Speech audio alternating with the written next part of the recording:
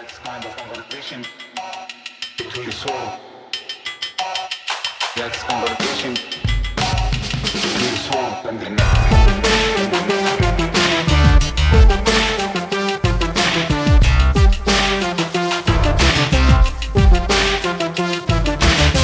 Hello, Prestige heads, and welcome to American Prestige. I'm Danny Bessner, here as always with my friend and comrade Derek Davison, and we're very excited to bring you the news. Derek, why don't we start with Gaza, and particularly the ceasefire talks? Yes, so there's been some buzz around this for a couple of days now. On Monday, there was a report in Axios, which, take or leave, but it does have they do have good sources about this kind of stuff. So when things get leaked, it's probably fairly reliable. Anyway, Axios reported on Monday that the Israeli government had made an offer to Hamas with a new ceasefire package. The ceasefire would run for 2 months. It would include prisoner exchanges that would see all of the remaining Israeli hostages in Gaza released in return for some undetermined number of Palestinian prisoners. But it would have a definite end, so there was no possibility of extending it past that 2 months. The Israelis would resume hostilities for certain at the end of that 2-month period, perhaps in a different fashion or at a lower level of intensity or something like that. But they were definitely going to restart their attacks. This was unacceptable to Hamas, which has been insisting that if it's going to trade all the hostages away, it wants a full, indefinite ceasefire. 2 Egyptian security sources said there was work underway to convince Hamas to accept a 1-month truce to be followed by a permanent ceasefire. However, Hamas is requesting guarantees that the permanent ceasefire would be carried out to agree to the initial truce. Consequently, negotiations continued, and the Reuters reported on Wednesday that the two sides had come to a broad agreement in principle on the framework of a different deal that would instead have a 1-month cessation of hostilities, 1-month ceasefire, including prisoner exchanges. I don't know that it would have been all of the hostages out of Gaza, or at least what they were talking about at that stage. But the idea was, instead of this 2-month indefinitely done thing, the 1-month ceasefire would be potentially extendable. So they could do a step-by-step negotiation on trying to keep the ceasefire going. That has been the basis of the talks that have continued through the week. The hang-up is that Hamas wants written into this deal, reportedly anyway, Hamas wants written into this deal a pathway to a permanent ceasefire, or at least, whatever passes for a permanent ceasefire. The Israelis don't want that. They want to do this step by step, I think presumably because at one of those steps, they would prefer to start fighting again. They would rather not lay out any kind of path to a ceasefire, that permanent ceasefire that they might have to then break or something of that nature. Now, on Thursday, not long before we recorded this, the website Al Monitor reported that the Israeli War Cabinet is meeting to discuss a slightly altered framework. It is a 35-day ceasefire that would include the release of all the Israeli hostages. They have not determined how many Palestinian prisoners would be released by the Israelis or who they would be. That's one of the hang-ups over this apparent deal, according again to Al Monitor. And the other hang-up is still this issue of whether or not the deal would have an explicit kind of pathway toward a permanent ceasefire. Hamas is still demanding that. The Israelis are still resisting.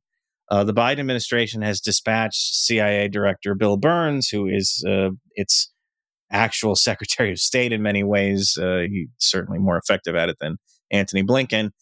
They've dispatched him to Europe, where he's supposed to meet with Israeli and Egyptian intelligence officials, as well as the Prime Minister of Qatar, to discuss the terms of this ceasefire and see if there is a way to bridge this gap.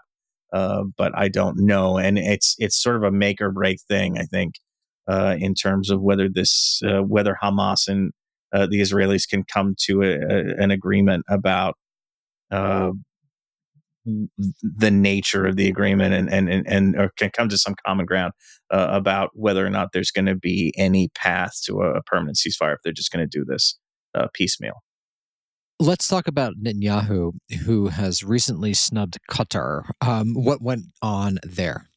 Yeah, this potentially could have some play or have something to do with the ceasefire negotiations because, of course, the Qataris are, along with the Egyptians, the primary mediator. Israel and Hamas don't talk to one another, and the U.S. doesn't talk to Hamas. Hamas is only talking through Egypt and the Qataris. There was a story in Israeli media this week where Netanyahu was caught essentially on a hot mic. He was recorded during a meeting with the families of at least some of the hostages, and it's unclear who leaked the recording, but he was recorded disparaging Qatar, saying he has no illusions about, things like no illusions about their motives. He called them problematic. Of course, he also calls the United Nations and the Red Cross problematic, arguing that they are biased against Israel, which is, well, you can make of that what you will. But this has offended the Qataris. Now, the Qataris do have a relationship with Hamas. They have sheltered or hosted a number of senior Hamas leaders, including they're currently hosting the group's political leader, Ismail Haniyeh, much in the same way that as they have hosted Afghan Taliban diplomatic office for several years, which has provided a useful, at times, conduit for the outside world to talk to these people. They have also, since 2018, been sending millions of dollars to Gaza, ostensibly to pay public sector salaries. They did this with the blessing of not just the Israeli government, but also the Trump administration back at the time, because this was all considered to be part of the Trump-Netanyahu approach of just like throwing money at Palestinians to see if they would stop complaining about freedom and self-determination and just, count their money and let it go. Clearly that didn't work, but that was their plan.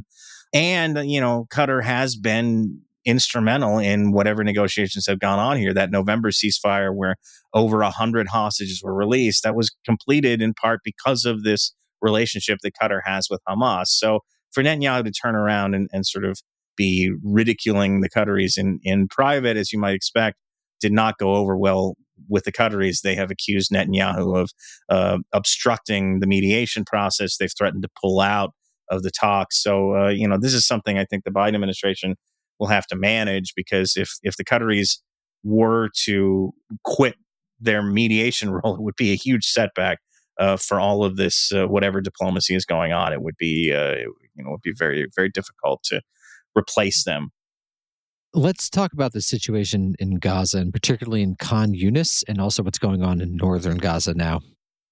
So Khan Yunis, there was a report earlier this week, I believe on Tuesday, the Israeli military said that its forces had encircled Khan Yunis.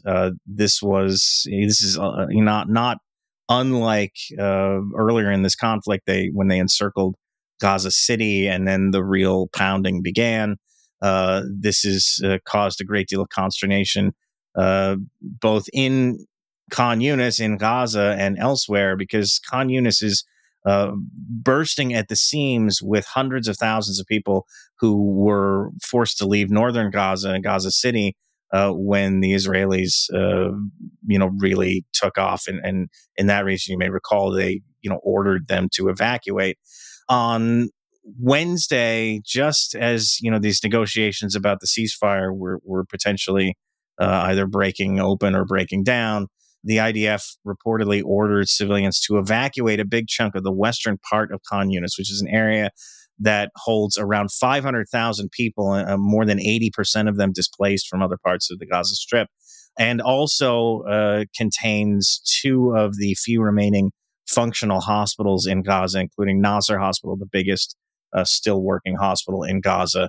So a big chunk of the remaining hospital capacity, plus all of these people, many of whom are not in Khan Yunis by choice and don't exactly have a strong network that they could just pick up and relocate again. Doctors say they're struggling to treat patients. I'm telling you, the hospital is on the brink of collapse. We all are. We're running out of medical staff and supplies. Nothing is reaching us. There's nothing in the hospital to treat patients with. No painkillers, no anesthetics, no medical resources. So there's a great deal of concern about this, about what's going to happen in Khan Yunis should the operation continue, and if this ceasefire deal that appears to be under consideration doesn't come through. I think could be. I hesitate to use the word bloodbath, but could certainly be very bad. Thank you, Derek. Let's talk about this recent attack in which 21 IDF soldiers were killed. Yes. I mean, I'm sure people saw this story. There was a group of Israeli soldiers who were essentially wiring up a building or a couple of buildings to destroy them, to do a controlled detonation near the Gaza fence. They were attacked by Hamas militants using an RPG. The militants fired the RPG into this building that had already been wired to blow up, and it caused the explosives to go off, caused a chain reaction, and 21 Israeli soldiers were killed. This is the highest single incident death toll that the Israeli military has taken in Gaza since this situation began on October 7th. And it made for the highest single day loss of life for the IDF since the conflict began. It's, I'm sure, shocking or was shocking to the Israeli public. It's also interesting in that the Israelis essentially admitted after this attack that they were there to commit a war crime. They said they were demolishing these buildings to as part of a plan to create a buffer zone inside Gaza, unpopulated, security zone. Typically, when they blow up these buildings, and they've done this with a number of buildings, these controlled demolitions in Gaza. Typically, they say there's a tunnel, or this is being used as a militant hideout or something. They've done it with a lot of government buildings and cultural buildings, I think, in an attempt to sort of erase some of the history of Gaza, which is fairly insidious. But this is the kind of thing that's going on. In this case, they just said, yeah, we're creating a buffer zone inside Gaza, and we needed to destroy these buildings. Well, there's a couple of problems with that. First of all, it violates international law, which is very strict about destroying civilian buildings in occupied territories unless it's militarily necessary. And, say what you want, creating a buffer zone in Gaza, especially right now, does not seem to cross the threshold of military necessity. It would be if there were people actually in the building, if there was some command structure in the building or something like that, you could make the case. The second thing is that it violates one of the Biden administration's alleged red lines for this conflict, which is that there will be no territorial reduction in post-war Gaza. Creating a buffer zone is exactly what the administration was talking about when they, I think Antony Blinken, a couple of months ago, said this, and it was exactly what he was talking about, was the idea that the Israelis might try to create some kind of buffer zone off Gaza territory. So this is another instance where the Israelis are just kind of thumbing their nose at the Biden administration. I'm sure there will not be any blowback for that, but just another, and maybe in this case, especially prominent example. Let's turn to the ICJ decision, which will actually come out the day this is released. But Derek, what do you want to say about it?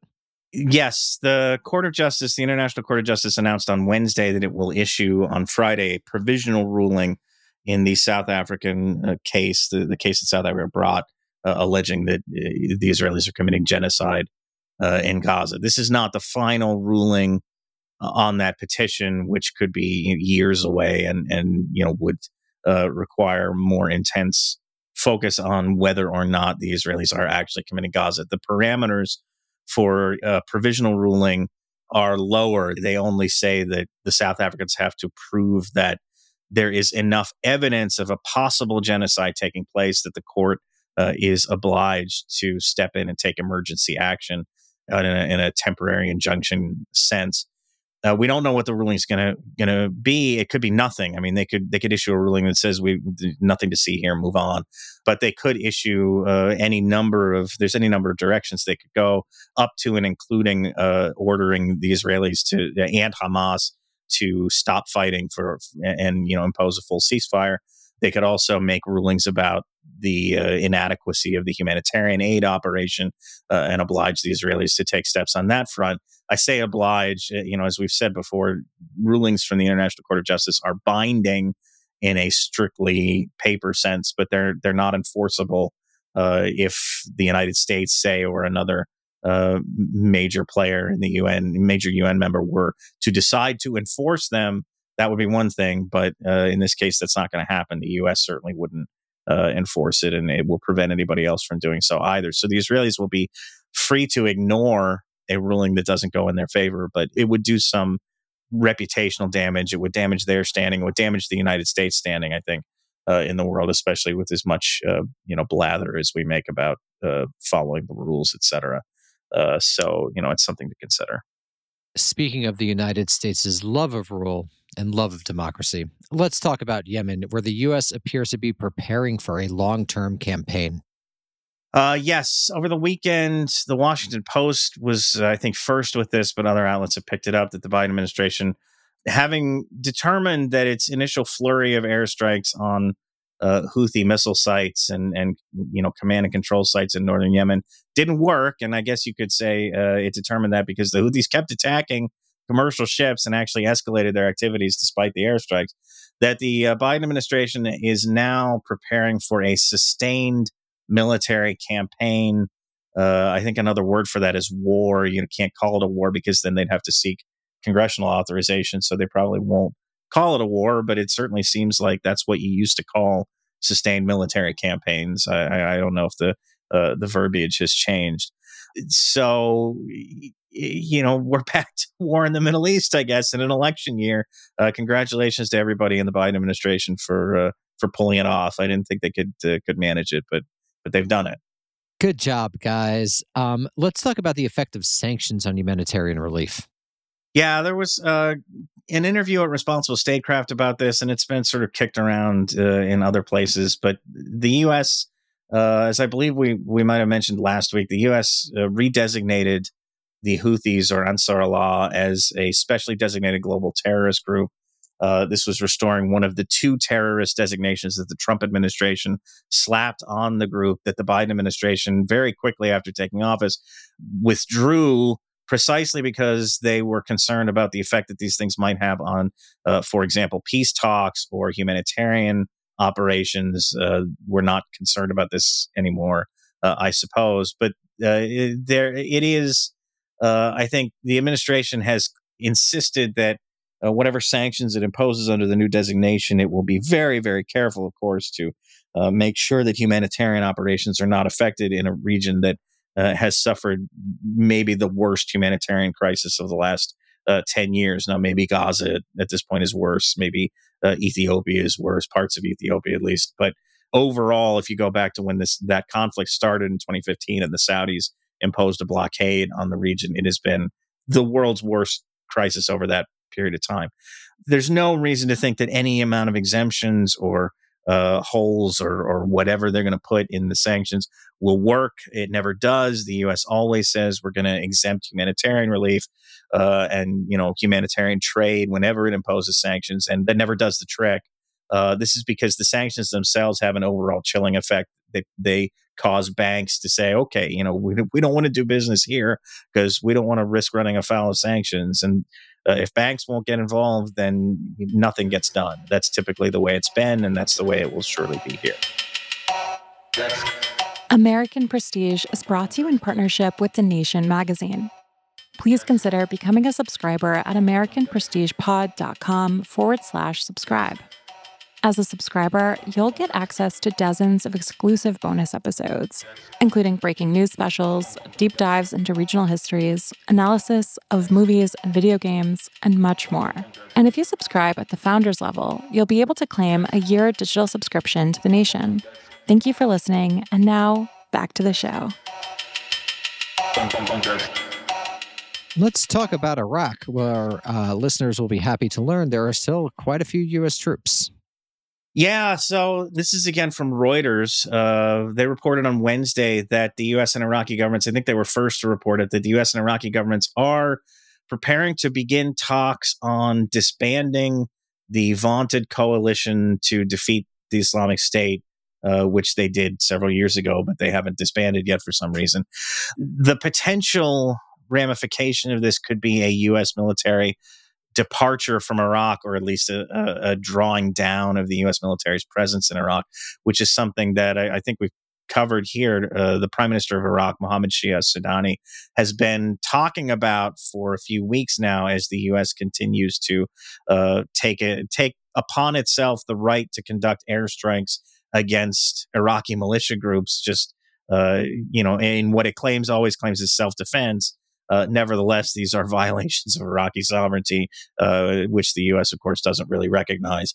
But Sudani has been getting increasingly, I don't know if he himself personally is irritated by this, but certainly there are political forces in Baghdad to which he has to be accountable that are irritated by it. And so he's been making some noise about asking the U.S. military to amscray.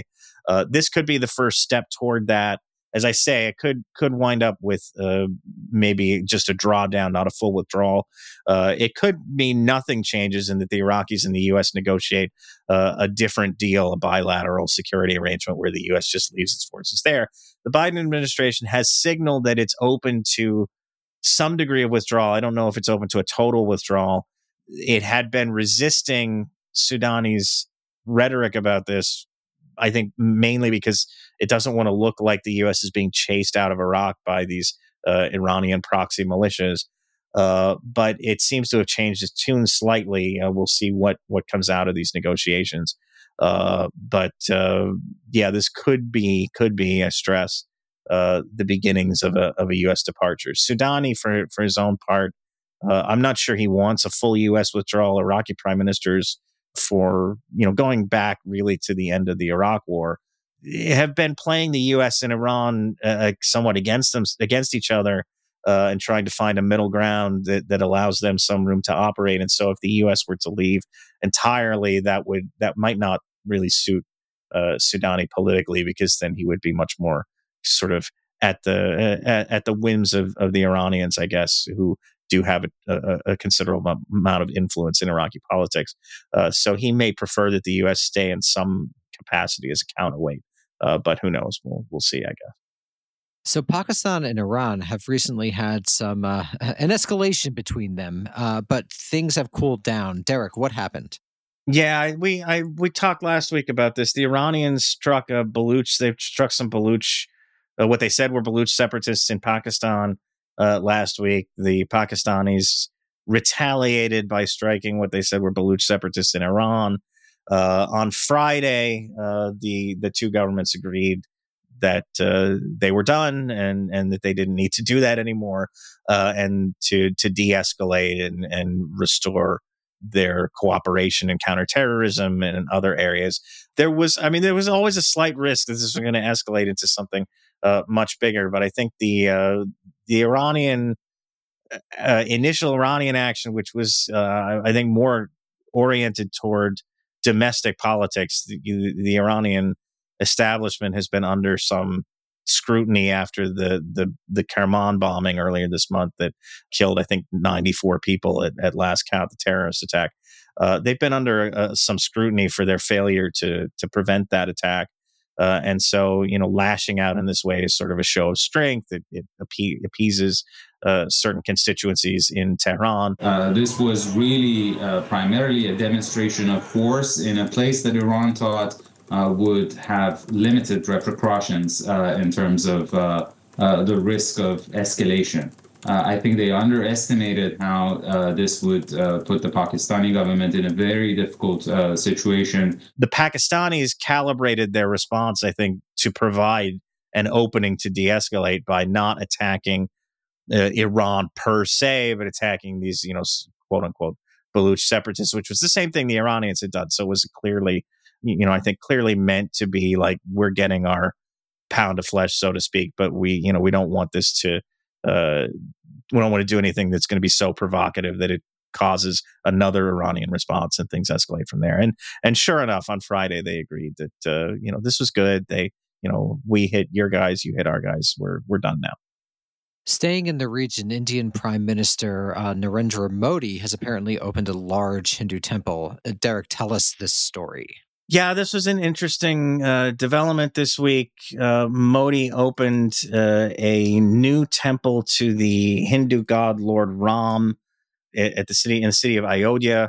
This temple is built on the site of a former mosque that was torn down by a Hindu mob in 1992. The mob was motivated by the claim that Muslims had actually built the mosque intentionally on the site of Lord Ram's birth to insult Hindus, essentially. And that attack spurred riots around the country, and a large number of Muslims were killed in the ensuing incident. What was interesting about Tuesday's event is that Modi was not just there as sort of the leader of India, kind of to oversee this big new temple development. He actually formally opened the site in a religious sense. It was a combination, really, of a religious ceremony and a political rally. India is going to be heading into elections, and Modi clearly looking to activate his Hindu nationalist base. So this turned out to be, as much political as religious. Let's talk about Cameroon, where, in some good news, a malaria vaccine program has just kicked off. Yes, I was looking for anything that could be classified as good news, because this seemed like a particularly grim roundup. And the Cameroonian government this week inaugurated a new malaria vaccine program. It is the first national malaria vaccine, systematic malaria vaccine program in the world. It's using a vaccine that was developed and approved by the World Health Organization back in 2021. It was the first malaria vaccine to gain WHO approval. And so they're rolling it out to all children 6 months of age or younger, free of charge. There are a number of African countries that are expected to follow suit, but really, malaria is still a huge killer. It takes somewhere on the order of 600,000 lives per year, the vast majority of them children. So potentially good news there. Now, back to the bad news, where I feel most comfortable. Yeah. Let's talk about we had a little Somalia. intermission break. Let's talk about Somalia and Ethiopia. So the Somalia-Ethiopia relationship continues to flounder because of this, something we've talked about, this deal that the Ethiopian government cut with the unrecognized government of Somaliland over access to the Berbera port, and they're also leasing territory near that port for a potential naval base. The president of Somalia, Hassan Sheikh Mohamud, has been traveling around the wider region to sort of curry support with potentially friendly countries. As the threat here ultimately is war. I mean, his government has threatened to go to war if Ethiopia recognizes Somaliland's independence or takes any step to sort of actualize Somaliland's claimed independence. They are potentially ready to fight over that. And so he went to Egypt last week. He's now gone to Qatar. I don't know the outcome of his visit to Qatar, but certainly in Egypt, he got a lot of rhetorical support from Abdel Fattah el-Sisi, the leader of Egypt, who was has his own problems with Ethiopia, first of all, over the Grand Ethiopian Renaissance Dam and concerns about water levels on the Nile. Also probably has some concerns about the Ethiopian military developing naval capability on the Red Sea. And through his 100% support behind Somalia. So if this should happen to escalate to war, it will definitely have a regional component to it that I think probably is something the world could do without at this point. I think we could do without any more military conflicts for a while. No, Derek, I'm always saying give peace a chance. People just aren't listening. Let's talk about Ukraine. And in terrible news, Ukrainians have shot down a plane full of their own POWs. Yes, it appears that the Ukrainian military shot down a Russian military transport plane. Well, I mean, they definitely shot down, I guess, the plane over western Russia's Belgorod Oblast on Wednesday. This is not all that unremarkable. The Ukrainians say that they regularly fire on these transport planes under the assumption that they're carrying missiles or other weapons to Russian forces in Ukraine. In this case, however, the plane in question was apparently carrying 65 Ukrainian prisoners of war who were heading to a prisoner exchange. They, along with the 6 crew members and 3 Russian soldiers aboard, were killed. Ukrainian officials have not, to my knowledge, commented on whether or not they shot down this particular plane, except to say that that the Russian government had not informed them that this was the flight that was carrying the prisoners. They do say there was a scheduled prisoner swap that was supposed to have taken place, but they say the Russians hadn't told them that don't shoot this plane down. I'm not sure why the Russians would necessarily do that, but they didn't get any advance warning from the Russians. They're still not admitting that they actually did shoot it down. The Russian government is pushing for a UN Security Council meeting. I don't know. That was as of Wednesday. I don't know if that's gone anywhere, but they were pushing for a Security Council meeting to discuss it. Let's talk about Sweden, where there's actually been some updates on its NATO membership. Yes, our long national nightmare is over, I guess. The Turkish parliament voted on Tuesday to ratify Sweden's accession to NATO, finally. Turkish President Recep Tayyip Erdogan, I believe on Thursday, just not long before we recorded this, officially, signed off on it. He was obviously going to do that, or else he wouldn't have put it to Parliament in the first place. And so Sweden is one big step closer to joining NATO. It is still not all the way there, however, because the Hungarian government remains now the lone holdout. They still have not ratified Swedish membership. And I think they were a little bit taken by surprise by the Turkish move, because I'm not sure that Viktor Orban and the gang in Budapest was prepared to be the last sort of point of resistance here. I think they would have preferred to leave that to Turkey. So the fact that the Turks have already moved on this has put the Hungarians in the spotlight. They have never really articulated why they haven't already voted on Sweden's accession, but Orban invited the Prime Minister of Sweden, Ulf Kristersson, to come to Budapest to sort of discuss the issue. Kristersson, I think, has agreed to do that.